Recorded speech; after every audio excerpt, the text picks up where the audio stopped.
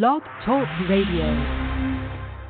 Hi, and welcome to the Real Estate Investor Goddesses podcast. I'm your host, Monique Hom. On this show, we interview incredible, badass real estate investing goddesses, women that are crushing it in the real estate game. And our guest today is certainly no exception. I'm super excited to introduce you to Tamar Mar. She's an entrepreneur, investor, speaker, and proponent of intentional lifestyle design. I love that.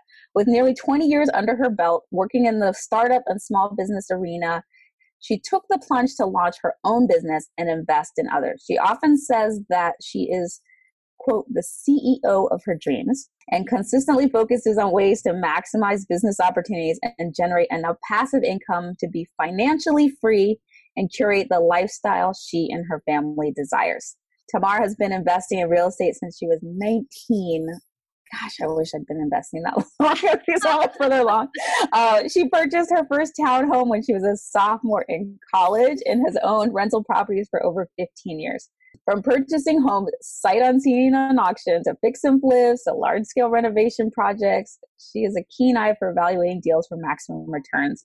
And more recently with her company, the Marotta Group, her work has been focused on the acquisition of underperforming multifamily and commercial projects, where she works with her team to stabilize the assets and accelerate returns for her investors. She currently owns 115 units, and that's growing. And she's raised almost $2 million from investors so far. So that's awesome. Welcome, Tamar. Thank you. Thank you. Thank you. Thank you. It's great to have you. So I met you through this group of women in real estate. There's a small group of us getting together to mastermind. And I'm so excited to introduce you to the Real Estate Investor Goddess community. So you got started in real estate investing at 19, which is incredible. What got you started in real estate investing? Yeah, so back then I didn't actually consider it investing. I was working full time as I worked my way through college, and at the time I was living with my mom, and my friends were selling their house, and it was a small townhouse, and I had a pretty good salary at 19 years old, and I thought, well, I'm ready to move out. Why don't I just buy a house? Because that's what normal 19-year-olds do, and didn't give it a second thought. And I decided to buy it. So I actually, now that I think back on it, I've actually never said this on a show before, but I rented out one of those rooms when I was there I only had that house for less than 2 years, because then I was like, oh my gosh, I'm so sick of being hyper responsible. I want to go back to school, like be in school and be a real college kid. So I sold it. But during that time when I had it, I rented out one of the rooms to a friend of mine. She was another youth group leader that we were hanging out together. So I was kind of investing back then, but I didn't really think of it that way, And then fast forward a couple years later, when my husband and I were married, we moved into our house.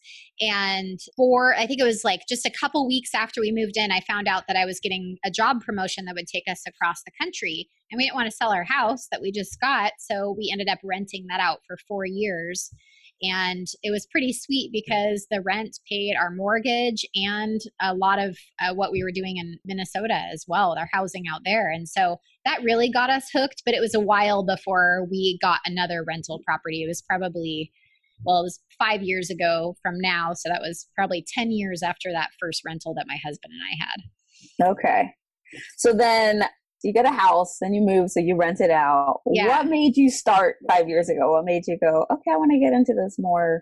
Yeah. Well, Bruce and I, my husband, I call him Bruce Mar Superstar. So Bruce Mar Superstar and I always talked about real estate because his family was huge into it, all up and down the West Coast. All of his aunties and uncles and cousins and his parents, they were always investing in properties here and there and everywhere.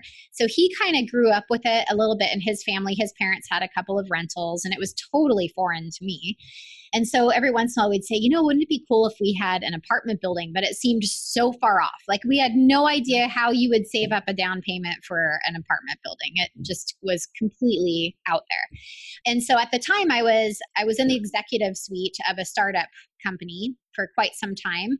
And after working in small business and startups for nearly 20 years, I came to a point where I realized that if I can help other people build their businesses, I can do it on my own. And I'm a super type A driven person since I came out of the womb, and I go after whatever. And pretty much anything I go after, I get, because I'm just a bulldog about it in a nice way.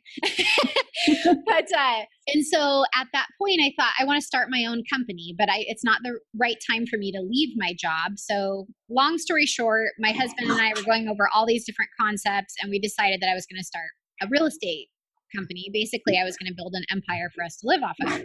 Nice. So I got my real estate license, and we started buying houses on auction, sight unseen, and we'd take our family there and we'd renovate them and turn them into rentals. And so we were doing about one house every 9 months for that point for about 3.5 years. And after that, I realized that it was just going to take us a really long time to reach my passive income goals, because as you go along, as you learn more, you start off not knowing very much when you're investing in real estate. And then you start talking to everybody, and you go to networking events, and you listen to podcasts, and then you learn a little bit more. And as I was learning more, my goals grew, my dreams grew bigger. And that made me realize that it was going to take an awfully long time if all I did was invest in single family houses. It would take years before we'd be able to replace our income. So that's where I decided to start a syndication business. And I left my job just a little over 2 years ago to pursue that and go full time into investing and leave the corporate world. Amazing. So now you're in syndications, and so tell me a little bit more about what your current investment focus is. Yeah, so right now I am focused on acquiring C-class value-add properties, which means I'm looking for properties that are maybe a little bit older. They need a lot of TLC because of deferred maintenance or just their age. So going in and doing rehab to those projects and rent repositioning. So we're able to add value by creating a nicer place to live for our tenants and then increasing the rents to go along with it. So I've done everything from really simple, like paint and maybe new blinds and a new roof to full on rehab, including, new parking lot, new windows, new roof, new exterior paint, and then complete gut job of every single unit to the tune of maybe about, $15,000 a unit. So that's what we've been looking at acquiring. I acquired 2 properties my first year and 2 properties last year. And then this year I'm looking at taking down $20 million worth of real estate. So I'm looking at bigger projects this year versus before I was just looking at properties that were up to about $2.5 million in value. Okay. And what markets are you investing in? Well, I've invested a little bit in different places. So in the state of Washington, I've purchased 3 properties. However, I've purchased in Eastern Washington, which is about 4.5 hours away from me. There's a couple of major hubs in Eastern Washington. And also about an hour south of Seattle is another one of my communities. And I will not touch Seattle with a 10-foot pole because it's a very strong appreciation play. And I'm there for the combination of cash flow and appreciation. And you just can't find the cash flow in a major metro hub like Seattle it's growing and thriving, but there's so many people pouring their money in there that the cap rates are super condensed.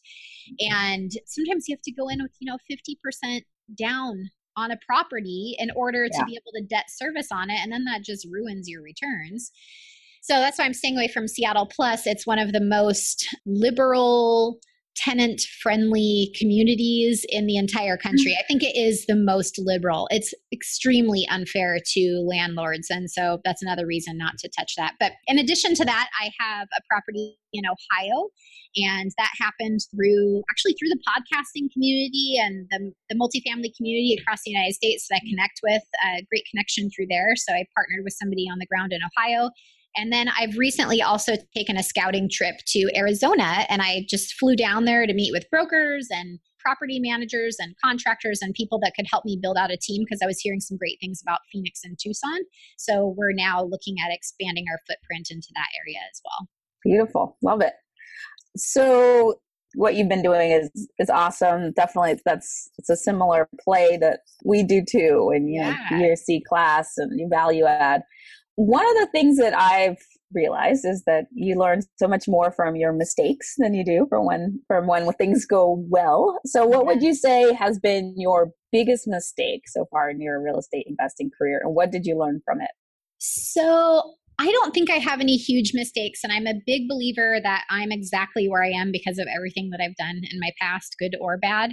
Mm-hmm. And I'm going to tell you about a mistake I made yesterday because it stressed me the heck out, Monique. It was Okay. so stressful.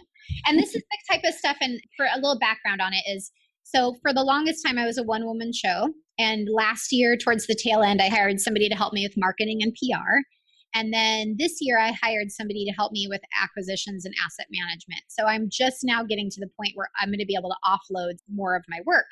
When you are a one person show, when you're a solopreneur, you do everything, right? Yes. Everything. And so, of course, I outsource like my books and my taxes and that kind of stuff as well. But it's really easy to drop the ball on something. There's always something that you can drop the ball on, whether or not you think you're going to cover everything. There's always little details, and some of the details matter less than other ones. So, yesterday, I get a letter in the mail from an escrow company, and it says your note is due on April 1st. And yesterday was February 5th. Okay. And this is on a property that I have seller financing on, an apartment community in Eastern Washington. And I was like, oh my gosh, what did I do wrong? Why are they calling the note? I swear I have 18 months on this. I know I have 18 months on the seller financing, which would have pushed me to like the middle of May. And that matters because I'm putting that property up for sale because we've renovated it and we're ready to now make a great return on it. We're putting it up for sale at the end of this month, probably. Okay. So I called the escrow company and they said, no, sure enough, your note expires on April 1st. And I thought, how did I miss that detail? How did I miss that one little detail? And it's only 6 weeks of difference. But what that means is if I didn't have an alternate plan B on backup financing or getting an extension with my seller financing, what can happen? Well, your property can go into foreclosure. Yeah. Right? And I was so freaked out yesterday because I'm really hard on myself and I don't like making mistakes. And it was a tiny, tiny, tiny detail that was 6 weeks.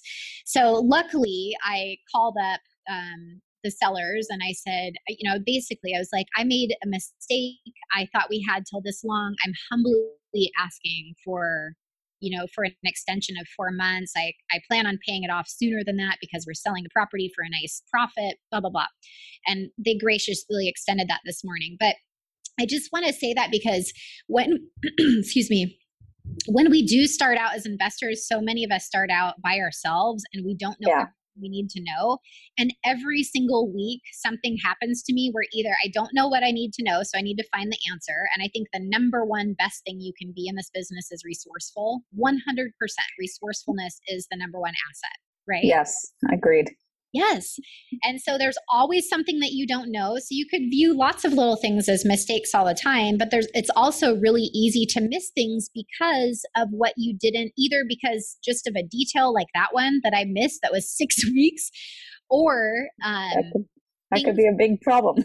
Yeah. Or, like you don't know what you don't know when you're getting into this. And so that's why it's so important to surround yourself with other people. And, it's tough to admit those types of mistakes. There's been another time where I didn't have a written contract for a contractor before we closed on a property. We had a verbal and we had talked to him several times. I had met him in person and we were pushing to get the written, but we weren't able to get the written contract by the time that the property closed. After the property closed, he came back and said, oh, I'm going to charge you $200,000 more for that same scope of work. And, I didn't have it. So I had to go search for it. I was like, but no thanks, friendly contractor. I'm not going to run with that. So I had to look for another contractor. So that was like, okay, get everything in writing all the time. It doesn't matter what it is. So I learn things every day. Yeah. So with regards to the date one and having the date wrong, what was the lesson you learned there? Actually, I was telling my husband this morning is that it just reminds me that I'm not perfect. And I have always shot for perfection. And I think a lot of us ladies do that. Yeah. And it was just a really good reminder that I'm not perfect and that it's okay to admit your mistakes and then go and just search for a way to make it work with gusto. So like yesterday I was problem solving like nobody's business, and that's what I do. And when I come across things like that, that just forces me to be a better problem solver. Yeah. But it never feels good to admit the mistakes. But I think that's the biggest takeaway that I learned from that. It's just a reminder that I'm not perfect and I need more people on my team to help me. Maybe it's with systems or whatever. I mean, I still need to think through that one a little bit. that was a pretty fresh wound. Oh, well. And luckily, I've only ever had seller financing the one time on that one, and everything else is a note. So you get these statements every month, and you don't necessarily get that with seller financing. And so I don't know. I'll be thinking about it. Yeah. Well, there are a couple of lessons I'm getting from that. Just the importance of having team and having systems. That's definitely made a difference for me. Having other people backing it up, because I am not always a detail person. Yeah. And so having somebody who partnering or having people that work with you that are really good with the details, that's helpful to me. And then having systems and checklists so that. And there can be so many systems and checklists that you have for everything. And like, I have crazy checklists for so much of my business, like hundreds of items. And it's just really easy to miss something when you don't have a couple of different sets of eyes. Yeah, for sure. Mm-hmm. For sure. Mm-hmm. Another thing that you said that was so good is, the importance of getting education, because it's often not even the things that you you don't know, but the things you don't know that are really the problem, right? You run across that all the time. You're like, I didn't know that I was supposed to know that. It's like, I didn't even know to not know that I know.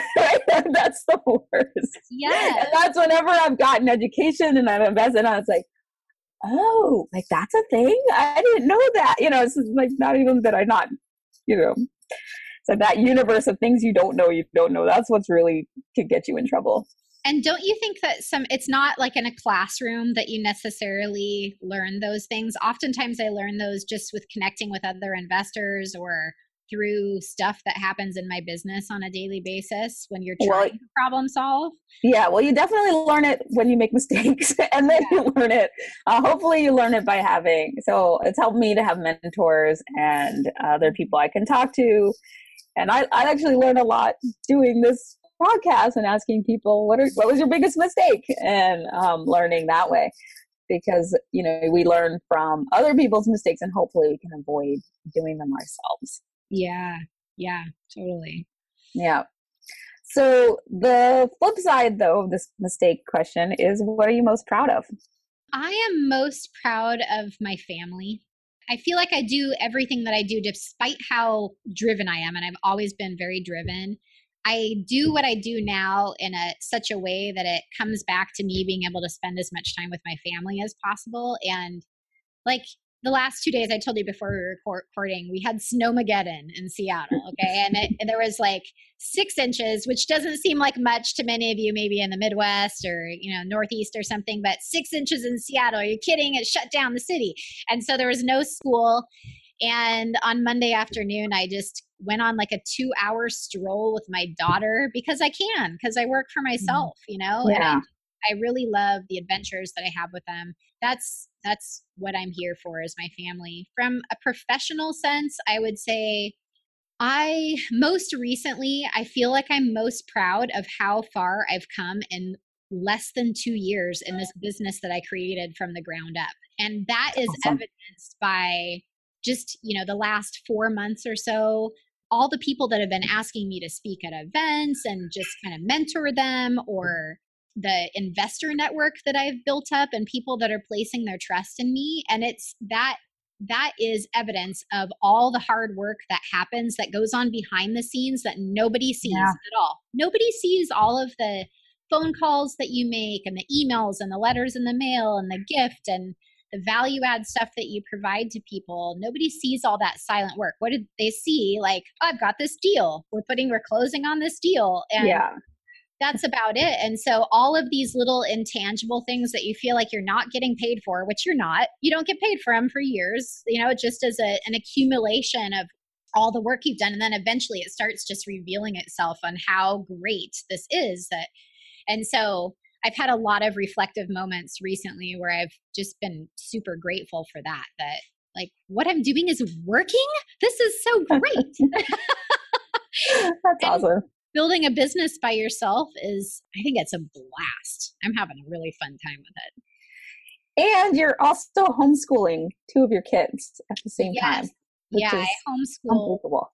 Yeah, 2 of them, and then next year I'll be homeschooling all 3 of them. We're building a house right now on an island about an hour south of Seattle, and it's on like 4 acres, and we're going to build a farm with like horses and goats and like from the ground up. Wow. And so we're just going to be a weird family that goes and lives in the country, and I homeschool my kids and I do real estate investing, and yeah, it's all good. That's awesome. I love it. That's so cool. And just reminder, because a lot of people forget this, that real estate investing is a business. It is a business. And so the more you can think about it as a business, the more successful you will be. So a lot of people don't think about it that way. But unless you are passively investing in somebody else's syndications, then you have a real estate business. And the more you can learn and you think about it that way, the better off. So. Absolutely. I talk about that to people often and say that very thing, that I treat it as a business, not a hobby, because this is not a hobby, because I'll tell you what, it's not fun all the time. Most hobbies are fun all the time. And when you're trying to build up something that's going to replace your income or your family's income and build generational wealth, that is not a hobby. It's not. It takes very, very intentional focus in order to make you be successful enough to reach those goals. Yeah. Yeah. Beautiful. So to what do you attribute your success? Ooh, I'm very steadfast in pretty much everything that I do. I've run several marathons in my life, and I feel like even that training alone was like, when you run when you don't want to run. You go out and run a 20-mile run when you don't want to run, because you know that you have 26 miles to run in 4 weeks, and you have to be able to reach those 26 miles. And so I think that's a little bit of my personality, where every day I don't have anybody telling me what to do, but I have massive goals. I have annual goals. I break them down into quarterly, monthly, weekly, and daily. And I stick to all those like crazy. And I'm my hardest critic if I don't get those done. And yeah, that's intense, but whatever. So that's one thing, is steadfastness, goals. And then my morning time is phenomenal. So every day I invest between 2 and 3 hours in myself before I interact with anybody else. My alarm goes off at 4:45. I get up and I study for an hour, and it depends on what I want to study. It could be any subject. I do a gratitude exercise. I journal. Sometimes I meditate or pray. And then I go out and I exercise for between 60 and 75 minutes every morning. On the weekends, it's usually longer exercise, maybe upwards of 3 or 4 hours. But during that time, it gives me things to think about as I'm studying. I reflect on it in my journaling and gratitude time. And then when I go out and do my movement, it's a moving meditation that I have every morning, where a lot of creativity comes to me and breakthroughs, which I couldn't think of if I had everything coming my way from everybody that has intentions for me that are not my own. So that sets me up every single day for just a phenomenal, phenomenal day. And sometimes I wake up and I'm feeling tired and groggy. And by the time I'm done with that, boom, I'm ready to just conquer the world every day. I love it. I have a good 1.5 hour to 2 hour morning ritual that I do too, and it is life-changing. It's just Isn't it the best? Amazing. Yeah. What do you do for yours? Tell me. What do I do? Yeah. I normally will start, I do 3 morning pages. So I just do stream of consciousness writing, and then I'll do a meditation, which is about 20 minutes. And then I go through and I ask certain questions. I go through just to focus my day and gratitude and celebrations and desires and what went great yesterday, what could have been better, what am I going to do today? So I have this series of questions, and I do some study or reading, something for personal or professional development. Yeah. And then I will exercise. Yeah. Yeah. So sometimes I'll have to get my daughter ready for school, and I go to school, and then I go to the gym. But part of my morning routine is doing exercise. So right. yeah. Love it. Love. Yeah. So good. So good. So good. It is life-changing though. It is. Once I bet you remember when you started doing that. And when I started doing that, that's when I feel like my life completely just took off.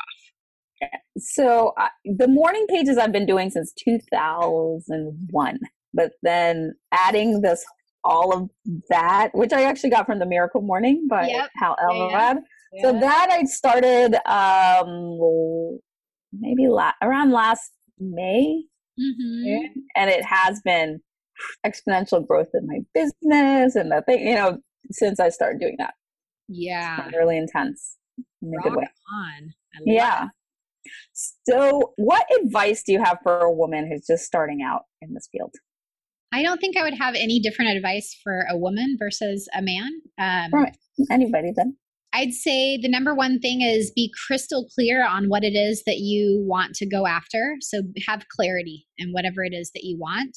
Number two, have confidence. I talk to a lot of people about that. If you don't have confidence in yourself, people are not going to believe you and your vision. Yeah. There is no vision without confidence in yourself, because people are not going to buy into what you're trying to achieve.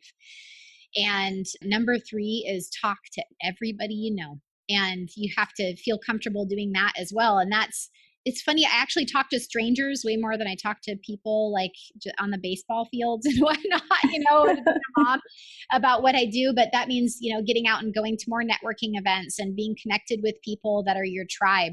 The first couple of times that I went to real estate networking events, I felt a little bit out of place because I hadn't quite crystallized my plan.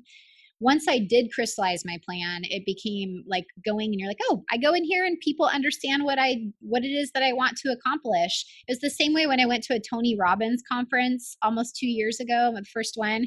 And I was in the room with 9,000 people. And the whole time I was like, I'm in my tribe. I love this. Everybody in this room gets me. Everybody wants to be better. Like, you're just in a room of 9,000 people and everybody wants to be better. It's such a fantastic feeling. And so if you can surround yourself with other folks that want to be better at whatever it is you're doing and then talk to them about it, I think it's really empowering. Because otherwise, if you're talking to people that don't get what you want to do and they're Debbie Downers and they, it can drag you down. That's so true. Whenever I go to real estate events, I always feel, and it's like all different people from all over the place. But I always go, these are my people. This is my tribe. Like, I feel just such a kinship with other real estate investors. We just get each other. I get them. I feel gotten. Yeah. I feel gotten. Yeah. Yeah. And what do you wish you'd known at the beginning that you now know? Nothing. No, I don't. And it's like somebody asked me a couple weeks ago, if you weren't where you are right now and you had this piece of information that we were talking about, how would you blah, blah, blah, blah, blah? And I answered that by, I'm exactly where I am in this room having this conversation today because of everything that has ever happened to me, good or bad. And I feel like things have been revealed to me when they were supposed to be revealed to me, or amazing breakthrough conversations have happened when I was right to receive those conversations. Yeah.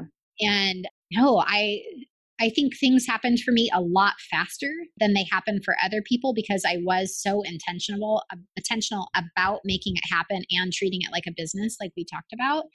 But I think there's so much information out there that everything you need to know is available to you, and you just need to go find it. So when I had a certain question, then I would look it up or call somebody or email somebody or listen to a new podcast about that subject. And so when I needed to know it, I would find the answer to it. That's a great perspective.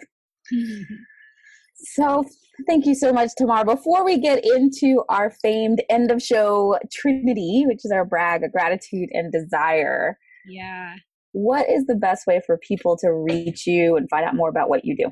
Sure. I have a podcast called Investing for Life. It's the crossroads of entrepreneurship, investing, and intentional lifestyle design. And that's at investingforlifepodcast.com or my website, marotagroup.com as well. I have a contact form on there and you're welcome to reach out.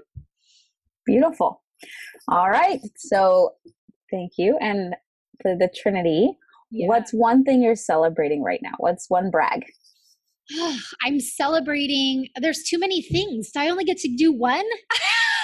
I know we could have a whole other hour, 2, 3, 4 hours celebrating all the amazing things going on in your life, and just pick one juicy one. Just one. Okay. Yeah. Related to real estate, I am super excited I'm finalizing a contract right now with an off-market student housing complex. It's 173 units and it's about a $10 million property. So that should be finalized within the next couple of days here. So that's pretty exciting. Yay, well bragged. And what is one thing you're grateful for? I'm super grateful for breaking ground on the house that we're building on Fox Island. And on tomorrow, we're meeting with our excavators and we're staking out the corners of our house, and they're digging the hole for our foundation next week. It's really so exciting. That's beautiful. And what's one thing you desire? I desire to be...